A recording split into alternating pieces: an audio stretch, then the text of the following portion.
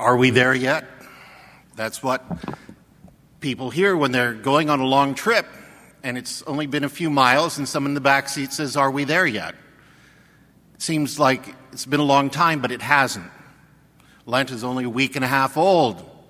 And if you're doing it right, you should have that kind of "are we there yet" feeling. How much longer will this be? And how do you keep going? Well, just like anything else, you have to remind yourself of the end goal. Why am I doing this? And then it's understandable. Just as though you're riding in the car and say, "Are we there yet?" And then you say, "Not yet." And say, "Well, where are we?" And you say where you are. How far do you have to go? Fine. And then you begin to describe what is the end of the trip. Where are we going? What will be there? What will we see? Who will we meet? And then you begin to think about that, and it makes the time pass by a little more quickly. Just as you are climbing a mountain. Every once in a while, you have to lift up your head and look toward the top to your goal. Because otherwise, you're just trudging along, and it's like, this is getting old. I'm tired of this. I want to do something else. But our goals remind us of what we're doing. Why do people study so hard in school? Because they think of the end goal. What will this bring me? Will it bring me better opportunities, security in the future, or just knowledge? And those goals make the difficulty worthwhile. If someone is competing in athletics, they have to practice every day. Practice is not the fun part. It usually isn't. Or lifting weights or running or whatever they're doing, you have to think of, why am I doing this?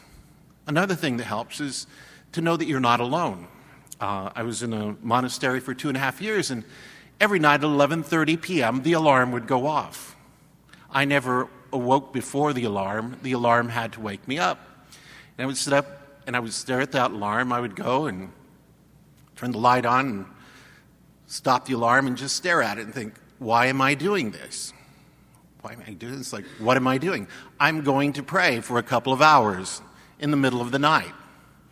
Okay, what's the purpose of that? It's like, well, you're praying for the world. It's like, okay, that's a good thing. Then I think everybody else has to answer their alarm, and they're getting up at the same time, so I'm not the only one.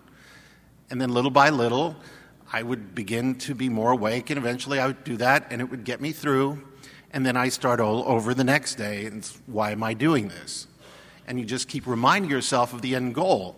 Well, Jesus knows that it's going to be a challenge for his disciples to follow him because it's a difficult path, and yet he gives them a glimpse of the glory of God because that's the ultimate goal. That's why we do things, the glory of God, that heaven is worth the price we pay. That he's saying that heaven is worth the cross that he will endure. But we must see that it is not just to go through the motions or meaningless suffering, but for the love of the world, Jesus does this. And for the love of God, we do what we do. We follow him, reminding him of the glory that awaits us. Just as the people who traveled through the desert for 40 years to the promised land had the promised land in mind.